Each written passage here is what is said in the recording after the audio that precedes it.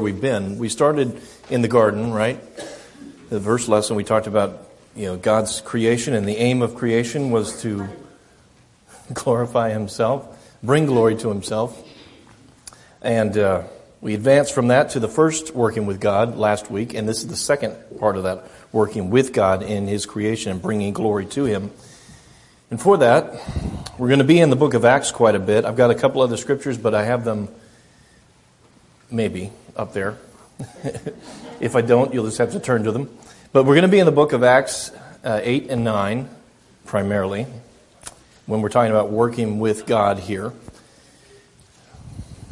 God has already asked the question back there in the garden. He said, "Where are you?" to Adam and Eve. Where are you? And talked about reflecting on that question even for me today and for you today. When God says, "Where are you?" He's not just asking where I'm at because he knows where I'm at. He's really asking, where's my heart? Where's your heart? And he knows where that is too. But he's asking me that to get me to think about it. Get me to answer the question, where am I? To really consider, okay, so where am I? Where are you? Jesus asks us the same question. You can see him asking that in the Gospels over and over again.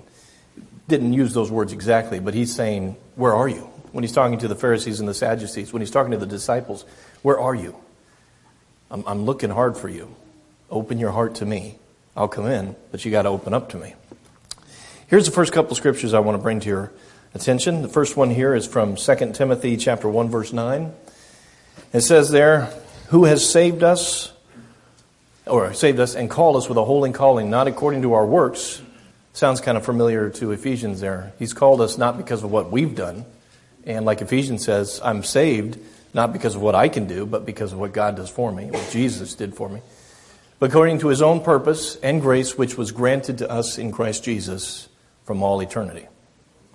So our purpose, again, restated in a different way. What are we supposed to be doing with God? We're supposed to be working with him, supposed to be partnering with him, like we talked about last week, partnering with him and working together with God, bringing him glory, not because we can just do such a great job for him, because I think, quite frankly, he could probably get anybody to fill my role or your role. We're not indispensable people. God could get anybody to do the work.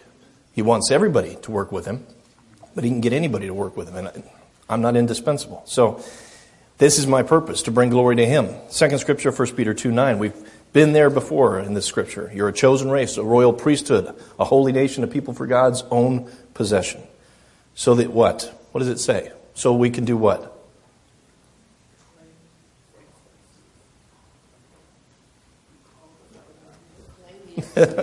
Yeah. I love the way you guys respond now. You responded a lot earlier on, a lot better. We've been struggling in this area here. What are we supposed to be doing according to 1 Peter 2:9? We may proclaim darkness into his marvelous light. Oh, you guys are stubborn this morning. All right. No worries. We will move on without your cooperation. For those of you who don't want to cooperate, it's okay. He gives us a purpose here. We talked about that last week. He's saying this is a purpose for you. And did anybody go through, like I said, go through the week and look at 1 Peter 2 and see those three sections in 1 Peter 2? Anybody do that? Well, at least you guys are consistent. Okay. Let's just close up. This sermon is canceled due to lack of interest. So let's just move on. No, I'm just kidding. Stoplights. There you go. Yeah, let's just go to eat. I smell the food too. That's always a distraction on the first and third Sunday. It's a good distraction, but it's a distraction for me. No, it's okay. I understand. I mean, I don't do everything I should do either during the week. Okay. Thank you, Jared. I appreciate that. Thank you. They're letting me know that they weren't here, so they've got their teacher's note or their excuse. I got it. No worries. But we're looking at 1 Peter 2, and he talks about our purpose here. We've been called for a purpose. God called us for a reason. He wants everybody to proclaim his excellencies, but not everybody's going to. But for those who've chosen to be immersed into his Son, to have their sins washed away, these are the people that we're supposed to be. People that proclaim the excellencies of him who's called us out of the darkness into his marvelous light there. And so when we're thinking about working with God, our identity, like we talked about a little bit about last week, our identity is not just me, it's my identity I get from God and in Christ. That's my real identity. The identity I have in the world is a temporary one, just like the body is a temporary shell. But the eternal thing is what God is trying to work on. The eternal thing is what we're partnering with Him in. And I wanted to ask you again the question, how do you identify with yourself today? A lot of times, and I know in my past, I've identified myself more as an American Christian rather than just a Christian. I'm American. That's a good thing to be. But that's not my real identity. The real identity is a Christian, is a Christ-like person, or should be a Christ-like person. That's the real identity. You know, so many times we talk about Christianity as something that we do part-time or go to part-time. I read a book years ago, and I've reread it. I like it. It's called Radical Restoration. F. LaGard Smith wrote it. And one of his quotes really, really stood out for me there about a Christian. Christians should not be known for what they demonstrate against, but for the radically changed lives which they demonstrate. I don't mind getting involved in things in this country, and I want to get involved, but ultimately, when it comes right down to it, it's probably not going to be elections or voting or things like that that's really going to change hearts and minds. It's going to be Christ changing hearts, which will change the mind, but it's not going to be the other way around. I like that quote because it again defines my purpose here. I'm not here just to be an American. I'm not here just to be a guy that works 9 to 5 and makes money. I'm here to be a called out son that is going to live a radically different life, and that's going to demonstrate who I am. And hopefully will shed light to people I come in contact with. And that's kind of where we're going to look in Acts 8 and 9 here. There's a man in Acts 8 that fits that bill. And there's a man in Acts 9 that fits that bill. We're going to go to Acts 9 first, and then work back to 8. I'm going to talk about Ananias here, not Paul, but Ananias. This guy starting in verse 10. After Paul goes through what he goes through and it is heading towards Ananias, there's a certain disciple, the scripture says in verse 10, named Ananias. And the Lord said to him in a vision, Ananias, and he said, Behold, I, Lord, or here am I. Sounds kind of familiar to another part of our scripture where you hear, here am I, send me. Ananias seems to be ready to be used. God's calling him because he seems to be ready to be used. And Ananias is saying, okay, I'm ready to be used, but not so fast either, because then he hears what God wants him to do. The Lord said to him, Arise and go to the street called Straight and inquire at the house of Judas for a man from Tarsus named Saul, for behold, he is praying. And he has seen in a vision a man named Ananias come in and lay his hands on him so that he might regain his sight. But Ananias answered, Lord, I've heard from many about this man, how much harm he did to thy saints at Jerusalem. And here he has authority from the chief priest to bind all who call upon your name. So there's a little bit of, hesitation, a little bit of, wait a minute, God. Wait a second here. Have you clearly thought this through? And God, of course, has clearly thought that through. It's Ananias who's going to struggle with it. For a brief second, though, he doesn't seem to struggle with it for very long because God says, Go, for he is a chosen instrument of mine to bear my name before the Gentiles, the kings, and the sons of Israel. For I will show him how much he must suffer for my name's sake. And Ananias departed, entered the house. And he goes there, and you know the rest of the story there. He goes and does what God said. But what's interesting is that Ananias, and I don't know much about him other than this, and then Paul retelling the account later on, I don't know really much about his life here. But he has a vision. He's open to God's leading. He's ready to be used by God, even though the initial reaction to what God is asking him to do is not, I need to make sure you're okay with this, God. You really know who this guy is. As if God doesn't know. But how many times have we done the same thing with God? Do you really know what you're doing? You really know? And a lot of times I say that just by my actions. Do you really know what you're doing, God? It's kind of the same question that they asked in the garden. Do you really know what you're doing? Is it really that bad? But this time Ananias gets the question right. He's ready to be used. But so many times I'm stuck in my own version of what God wants, and I don't really let him use me like he should or like he wants to. But I think I know what he should be doing. I think I know how I should take care of it. I think I know how it should go. And when I argue with God and I say, but do you know who this guy is? The argument ends with me saying, maybe we should take some time to think about that. Maybe we should just put that on the back burner, God, and we'll deal with it later. Ananias instead goes straight out there. And that's where you get to Ephesians 2:10, where it says what? We are created in Christ Jesus for good works, which God prepared beforehand, a long time ago, for us to walk in, to do. We are created in him for good things to be done, to do good works. We don't work to be saved, but we work because we're saved. Just like you don't have faith in the law, you have faith in him. Law is not going to save you. My works aren't going to save me. It's Christ Jesus that's going to save me. He's the one that's changed me. He's the one that has created me. He's the one that has work set apart for me to do, just like Ananias has something set apart for him to do. Paul later on, when he's retelling stories, says God had this planned out beforehand too. He's got work for Paul to do. He's got work for me and you to do. And I want to look at working again from chapter 8 of Acts. Working with God here. And here's where I want to give you something to hopefully remember it by. I'm going to start with R. First thing we need to be ready to do is ready to obey. You see that in Ananias, and you see that in Paul. You see that in hopefully in your life, that I'm ready to obey. When God says do, I'm ready to obey. One of the scriptures that I like to look at in this is Matthew 8:10. Got it up there on the screen if you don't have it. But Jesus is hearing about this faith, and he marvels, and he said to those who were following, truly I say to you, I have not found such great faith with anyone in Israel.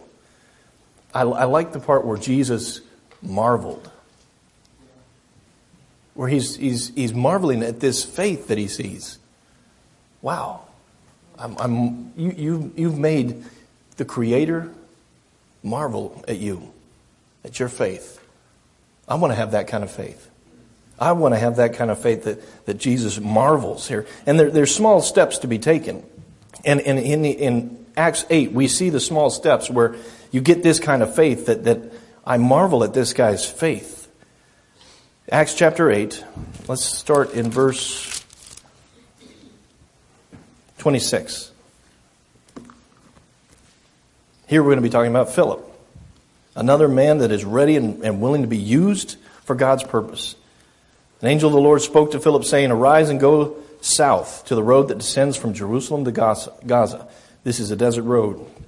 And he rose and went. And behold, there was an Ethiopian eunuch, a court official of Candace, queen of the Ethiopians, who was in charge of all her treasure, and he had come to Jerusalem to worship. Right there you see another person that is being called, and Philip doesn't say, I got a lot of work that I'm doing right now. Because look above, what's happening right above that. People are being saved left and right. And see, the persecution breaks out. And then verse 14, the apostles in Jerusalem heard that Samaria had received the word of God. They sent Peter and John because Stephen had been down there preaching and teaching. Or Philip had been down there preaching and teaching. And in verses 9 through 13, you see that preaching and teaching that is yielding some big benefits. Even Simon, the sorcerer, is amazed by this and wants in. Of course, he wants in for the wrong purposes, but it's catching his attention. Philip is doing a great work here, and God says, okay, stop this great work and go somewhere else. Philip is ready to go start the great work. He's ready to preach and teach here. But he's also ready to say, okay, this work, I guess, is done. You're done with me here. I need to move on to something else. And doesn't complain and say, do you see how good we're doing here? Do you see what kind of impact I'm having here? Don't move me on. Yeah, verse 4, therefore those who had been scattered went about preaching the word. Philip went down to Samaria, began proclaiming Christ to them. And the multitudes with one accord were giving attention to what was said by Philip. Verse 6.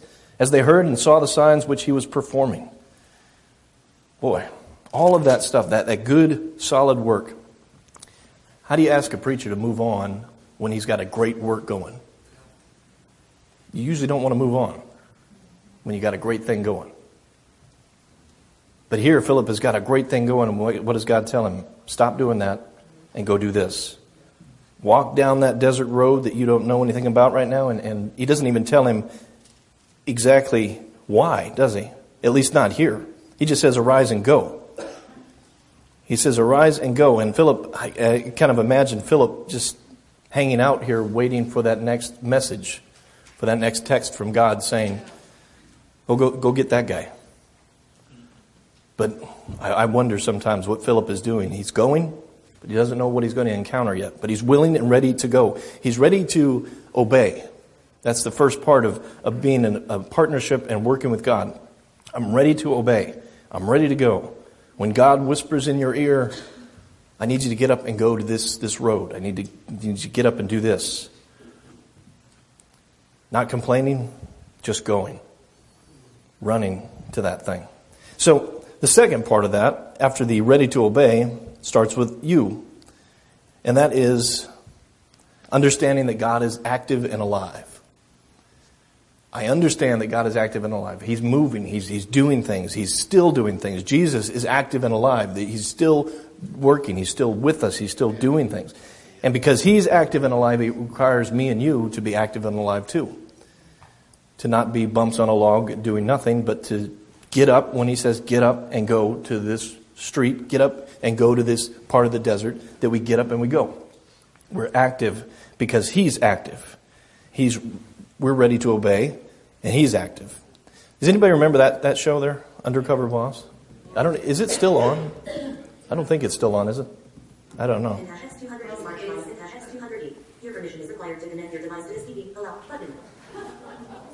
I didn't ask the TV. Are you sure it's active and alive? I wonder if that's my device trying to connect with it. Anyway, this Undercover Boss show, I remember watching some of them, and it was kind of cool. It's always interesting to see how people act when their boss is there, but they don't know it's their boss. And enough out of you.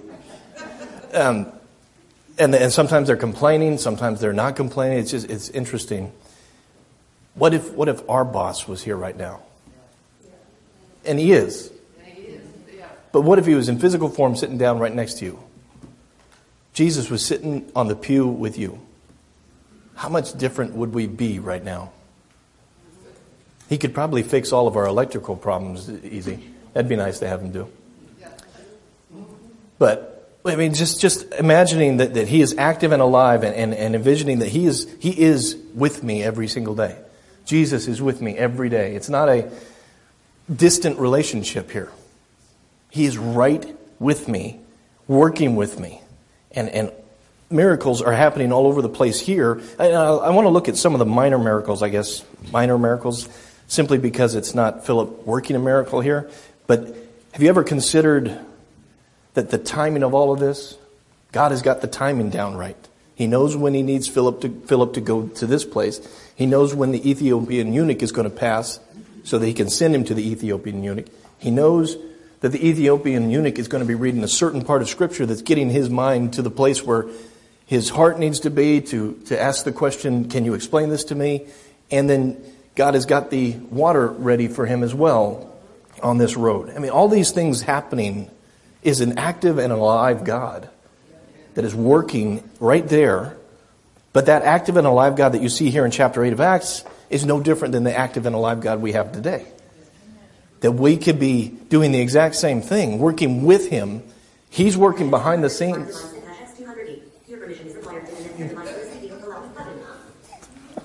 He is working behind the scenes all the time to do these kinds of things.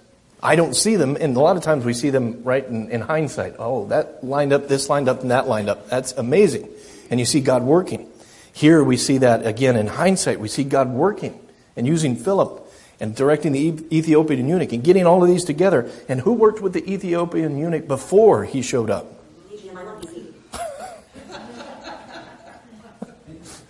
Who worked with him before? I mean, this was a long process that God had going on.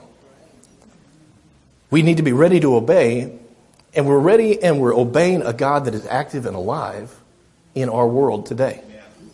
That He's not leaving things up to chance, that we don't have to think, I've got to wait for the instructions here. It's the distance between me and God. It's so great. He's probably working way out there.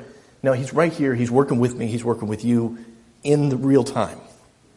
In real time. That's working with God. That's being ready to work with God. We're ready to obey. We're understanding that He's alive and active, and He's ready to work with us when we're working with Him. The last one is in. And that is now as part of my vocabulary. Now. Right now. You notice Ananias. A small objection, but then he gets up and he goes.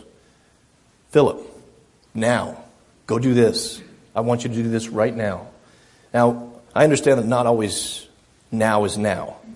But being ready to be used by God is something that we should always have a now attitude about. It might happen years down the road, but He might be setting things up. But my now, right now, is working with God setting things up years down the road. I don't know where I'll be. I don't know where you'll be in 2 or 3 years.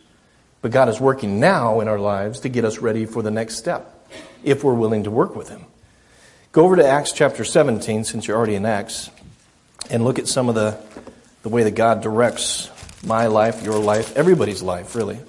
This is one of those scriptures that, I have it up on the screen too, I forgot I put it in there, but this is one of those scriptures that let us know that He's got everything in control.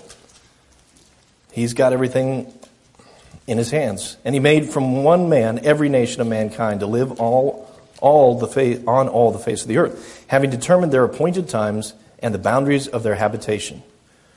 God's already got things laid out. We think we're the high and mighty boss of this world, but God has already got things laid out. He's already taken care of things. He's already set the boundaries for things. He's the one in charge. So now is a part of my vocabulary because He's active and alive, and because I'm ready to obey. Now is the time to obey. Amen. Like the Hebrew writer stresses, now is the time. Now is the time. Don't wait. Now is the time to give your life to God. Now is the time to give your heart to Christ. Don't wait. Now is the time to work with Him. Acts 8:35. Philip opened his mouth and began doing what? Preaching Jesus to him. Because of everything that God was doing behind the scenes, Philip has the opportunity in verse 35 to open his mouth and start preaching Jesus to him. You ever wonder if the Ethiopian, because I like the way at least my version reads here. In verse 29, the Spirit tells Philip, go up and join the chariot. Philip runs up and he hears the Ethiopian eunuch reading. But obviously he's going to hear it for a little while. So he's running alongside the chariot here. I often wonder if the Ethiopian eunuch looks over and wonders, who is this guy? What is he doing running alongside my... What are you doing over here? What are you doing? And that's when he has the opportunity to say, do you understand what you're reading? Which leads him to verse 35, preaching Jesus to him because of all those quote-unquote minor miracles before that God is working and active and alive in our world. Philip has the opportunity to do that, preach Jesus to him, and the Ethiopian eunuch sees the gospel message and says, why not just do that now? Why not just get immersed now? If I've got an opportunity to do it now, let's do it now. And Philip says, yeah, let's do it. And they immerse him. And he goes on rejoicing. Philip found himself at Azotus. Had an amazing end to that story too. Where did he come from? The Ethiopian eunuch. Who taught him beforehand? Who knows? How did all these events line up? God. Because Philip was ready to be used. And because he ran. That run there, the run part of this is not an accident. This is the running part of our race, if you will. We're called to run this race as in our Christian life. We are running because we're ready to obey. We understand that God's alive and active, and now is in our vocabulary. Now is the time to do it. Now is the time to run, because we don't get a second chance to run. You got one race to run. It's hard to say. One race to run. So run that race with the fervor that Paul admonishes us to run that race in Corinthians. Run that race. Always. It's a race until our death. We're going to race till we die. We're going to run till we die because we're ready to obey, because we understand that our God is alive and active and He's working right now. And because now is a part of our vocabulary. Amen. You see that even in Jesus' life. He was ready to obey the Father. He understood that God was alive and active, and now was in His vocabulary. We need to do this now. We need to do it in the day, while you have daylight. We need to do it now. This is an important thing. Working with God is important. Working with Jesus is important. This running this race is important. Which leads me to ask you this final question here, if I can get to it.